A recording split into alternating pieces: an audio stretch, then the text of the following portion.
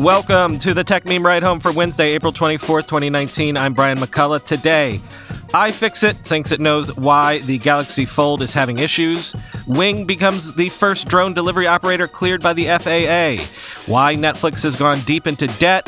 And have the podcasting wars begun? Here's what you missed today in the world of tech.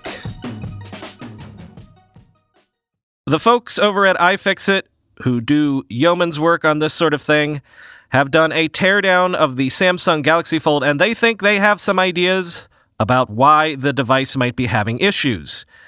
Link to the teardown in the show notes if you want all of the step-by-step details, but the bottom line is iFixit thinks that this is just a device with a fragile build. Key issue is that there is seemingly a lack of adequate protection against the ingress of debris between the OLED screen and the bezel. Quote, OLED displays are like tiny, extremely thin clean rooms you carry around, and any intrusion or stress on them is likely to kill their delicately balanced work. You might be able to see where we're going with this. Knowing how OLEDs react to prying, moisture, oxygen, or nearly anything, it's plain to see, from reviewers' photos alone, that the Fold is literally inviting trouble into its fragile innards, end quote. That would explain Dieter Bohn's Fold issues, the bumps that started to appear under his screen. Probably got some dust or something in there, and iFixit notes that it's related to how the hinge works. Okay, but what about the screen protector that some of the reviewers removed? They're actually not that uncommon, it turns out. The S10 series has the very same screen protectors, and there's been no PR nightmare around that. Problem is, says iFixit, because the display is so fragile to be capable of flex, there's really nothing much between you and pressing down on the underlying OLED panel, and crucially, applying uneven pressure, which apparently is death to OLEDs. Samsung has mentioned that it tested the devices using robots that folded and unfolded devices 200,000 times. But iFixit thinks those bots likely, quote, are pressing with perfectly even pressure across the phone's outer plates and opening with a similar even force grace, end quote. Whereas human fingers, not so much. In essence, here is iFixit's conclusion, quote, why make a device with a fragile OLED layer, so little tolerance between screen and spine, and so many ways for dirt and moisture to get in? Hubris? Testing with robots instead of real humans with pockets and fingers and different ways of opening and closing things? These are questions that may go unanswered, even if we learn the cause of the defects, end quote. The UK has apparently decided to allow Huawei limited access to help build parts of that country's 5G network and other, quote, non-core infrastructure. The decision was apparently signed off on by UK Prime Minister Theresa May and the National Security Council, of which May is the chair. This decision has drawn something of a firestorm of backlash, and not just from opposition politicians. One way or another, this decision is notable, of course, because other countries, including the US, Australia, and New Zealand, have moved to ban Huawei products on upcoming domestic telecoms infrastructure. It's also probably a much-needed win for Huawei, which has been under fire from many directions, especially the Trump administration recently.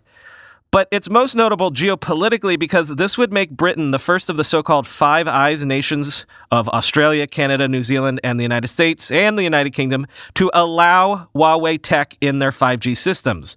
The Five Eyes countries share signals intelligence much more freely than other countries, even inside other alliance structures like NATO.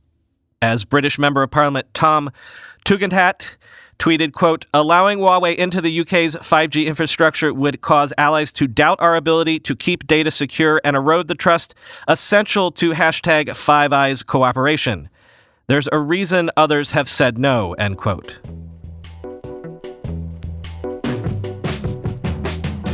Alphabet's Wing has become the first drone operator to get FAA approval as an air carrier. Quoting Bloomberg, the subsidiary, Wing Aviation LLC, now has the same certification that smaller airlines receive from the U.S. Federal Aviation Administration and the Department of Transportation.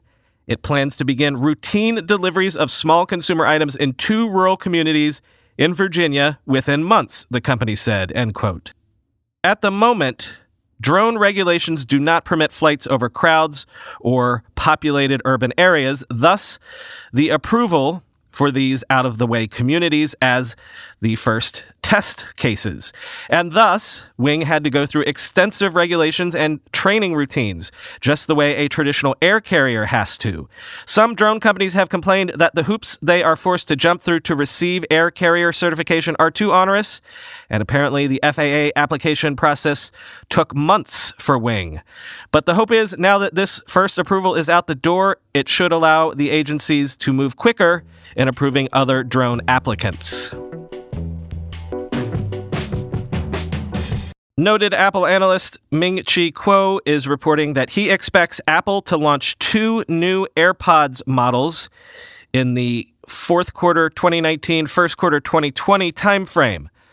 One of the new models will be a simple iterative update to the AirPods, a spec bump or two, but the other could be a completely new form factor and possibly a higher price point as well, quoting from 9to5Mac. The model with the same external design would apparently keep the same price point as today's second-generation AirPods. It's not clear if Kuo is referring to the $159 base price or the $199 higher-tier model on sale today, which bundles the wireless charging case.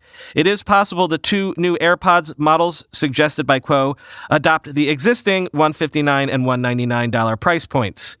Internally, Apple will change how both AirPods are manufactured, moving to a system-in-package design that can improve yield rates during assembly, saves space, and lowers production cost.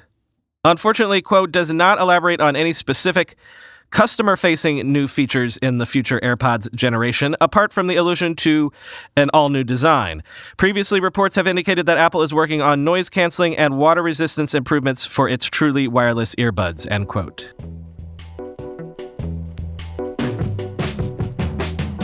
Microsoft has announced that its famous and beloved Paint app will still be included in Windows 10 after all, after worrying legions of Paint fans by previously announcing Paint was going to be deprecated.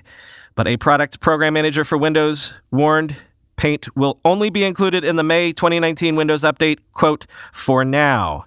Quoting from The Verge, most of the main MS Paint functions were to be integrated into the more modern Paint 3D app as part of a broader push to entice creators to use Windows 10. It's not clear if Microsoft still remains committed to Paint 3D or why there will continue to be 2 Paint apps included with Windows 10 in the future, end quote.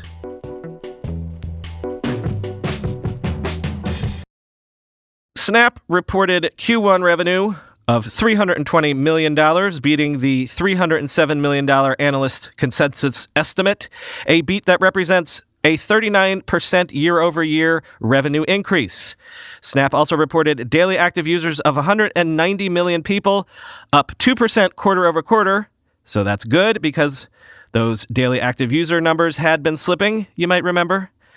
And once again, Snap really, really wants you to know that it reaches 90% of 13 to 24-year-olds in the U.S. Again, possible signs of resurgence at Snap? Of course, if we're talking about stock performance, it is a resurgence from truly dismal levels. Still, quoting from CNBC, Snap's share price is up more than 100% year-to-date after a fast start in 2019. Besides resurging user growth, Snap has announced a new gaming platform, new original shows, an ad network, and more augmented reality features. The company has also completed the rollout of its re-engineered Android app. During the company's earnings call, CEO Evan Spiegel said Snapchat's Android app is now available on all Android devices, which he said creates an opportunity to increase the app's user base, end quote. Netflix announced this morning that it is raising $2 billion in additional debt to fund content production and other expenses. Quoting from TechCrunch, the streaming service says it plans to use the debt funding for general purposes, including content acquisitions, production and development, capital expenditures, investments, working capital, and potential acquisitions and strategic transactions, end quote. The funds will be raised through unsecured notes that will be issued in 2 series in both US dollars and euros, it says, end quote. So I'm noting this because I'm not sure if I've underlined it before, but Netflix is becoming a highly leveraged company. This additional raise will bring Netflix's long-term debt total to around $12.3 billion. Netflix's interest on that debt is increasing. It had to pay $135.5 million in interest expenses just in Q1 of this year. That's up 67% year over year and represents about 3% of Netflix's total revenue. And I'm bringing this up to make 2 points. The next few years or so are going to be a Harvard Business School case study for the ages. Can Netflix outspend its rivals to create a content library that will serve as its competitive moat? Can it do that while also increasing subscribers enough to service this debt that is taking on to create the moat? And can it do so in time to also maintain the pricing power to increase revenue to service this debt? And can it do all of this whilst everyone and their mother is getting into the video streaming game? It's going to be quite the balancing act. But the second point that I wanted to make is this. There is precedent for doing business this way, leveraging heavily and spending wildly and servicing the debt with the free cash flow thrown off from subscription revenue. This is exactly the way the cable TV industry was built in the 1970s and 80s. It never ceases to amaze me with the streaming wars story, how everything, literally everything in the story that is old is new again. Something blowing up the cable bundle just to recreate it. Finally today, at the risk of accusations of insider baseball on my part, there is some podcasting industry news to discuss. You might have heard that money is flowing into the podcast space. Mainly, it's been Spotify coming in and throwing its weight around, buying Gimlet, buying Anchor, which of course is the host of this very podcast, buying the true crime podcast studio Parcast. But believe me, there is a lot of money circling the space right now, not just Spotify's. And a lot of these deep-pocketed players have looked at this space, looked at the model of media success of the last decade and thought, there should be a Netflix for podcasting. Well, Luminary, which launched just yesterday, has raised $100 million in VC money to try to do just that, to create a Netflix for podcasts. For $7.99 a month, you can listen to all the usual podcasts like you can in any podcatcher inside the Luminary app, podcasts like this one, but it will also have a bunch of exclusive podcasts as well, from the likes of Trevor Noah, Conan O'Brien, Lena Dunham. Luminary has been throwing their money around too, or at least their VC's money, to try to create a hit that people will be willing to pay to listen to. Their house of cards, if you will, to extend the Netflix analogy. Now, you'll have to take my word for it, but let's just say that the extant podcasting industry is skeptical of the Luminary play. That hasn't stopped some podcast producers, including The Ringer and people like Guy Raz and Adam Davidson, hasn't stopped them from being willing to take the Luminary money and produce some exclusive shows because why not, right? If someone's willing to throw money at you, you take it, even if you're just hedging your bets. But as I said, a lot of people are skeptical, to the point of suddenly withholding their podcasts from Luminary. You can't listen to the New York Times' The Daily on Luminary. Shows from Gimlet Media have been withheld. Anchor's catalog has been withheld, which, come to think of it, can you hear the show on Luminary? We'll have to check that out soon. But now today, word came that the Joe Rogan Experience is withdrawing its episodes as well because, to quote a representative from Rogan, there was not a license agreement or permission for Luminary to have the Joe Rogan Experience on their platform. His reps were surprised to see the show there today and requested it be removed, end quote. Now, good friend of the pod and podcast industry guru Nick Quah says this all might just be what that last quote suggests, a dispute over licenses and rights. Quote, in some ways, this feels like Luminary channeling, inadvertently or otherwise, an Uberian, Kalanikian approach to the podcast marketplace. Act first, draw attention second, form partnerships third, end quote. So maybe Luminary just needs to ask nicely to feature other people's podcasts on a platform where they will be asking listeners to pay money to listen. I can certainly see that a case could be made that if you're going to make money off of my content, I should at least have a say about that or get a taste of the action, right? Spotify, after all, wasn't able to launch just by making songs freely available without first paying up for the privilege to the record companies and the artists. But at the same time, could this also be a power play? Are people finally making moves to divvy up or at least plant defined stakes into the Wild West that was previously known as podcasting? On the one hand, successful shows like Rogan's don't need additional distribution. They're doing just fine with the status quo. But also, as I said, the podcasting industry is skeptical that the industry even needs or wants a Netflix for podcasts. Some of us feel the industry is doing fine as largely ad-supported media. So is this a move, conscious and concerted or otherwise, to kneecap this new podcasting platform rival by some of the most powerful existing players? Note who is missing: Gimlet, Anchor, and also Parcast. So the podcasts nominally controlled by Spotify. And now, also arguably two of the biggest podcasts in the world, Rogan and The Daily. Forget the video streaming wars. Have the first shots of the podcasting wars been fired? But at the same time, I tweeted this earlier this morning from Neiman Labs' Joshua Benton, quote, "Maybe I'm just an open web romantic, but a podcast publicly available to all via an open RSS feed, saying that a specific app can't use that RSS feed is a bad thing. It's like a website saying, Firefox doesn't have a license to show this site, pay up," end quote.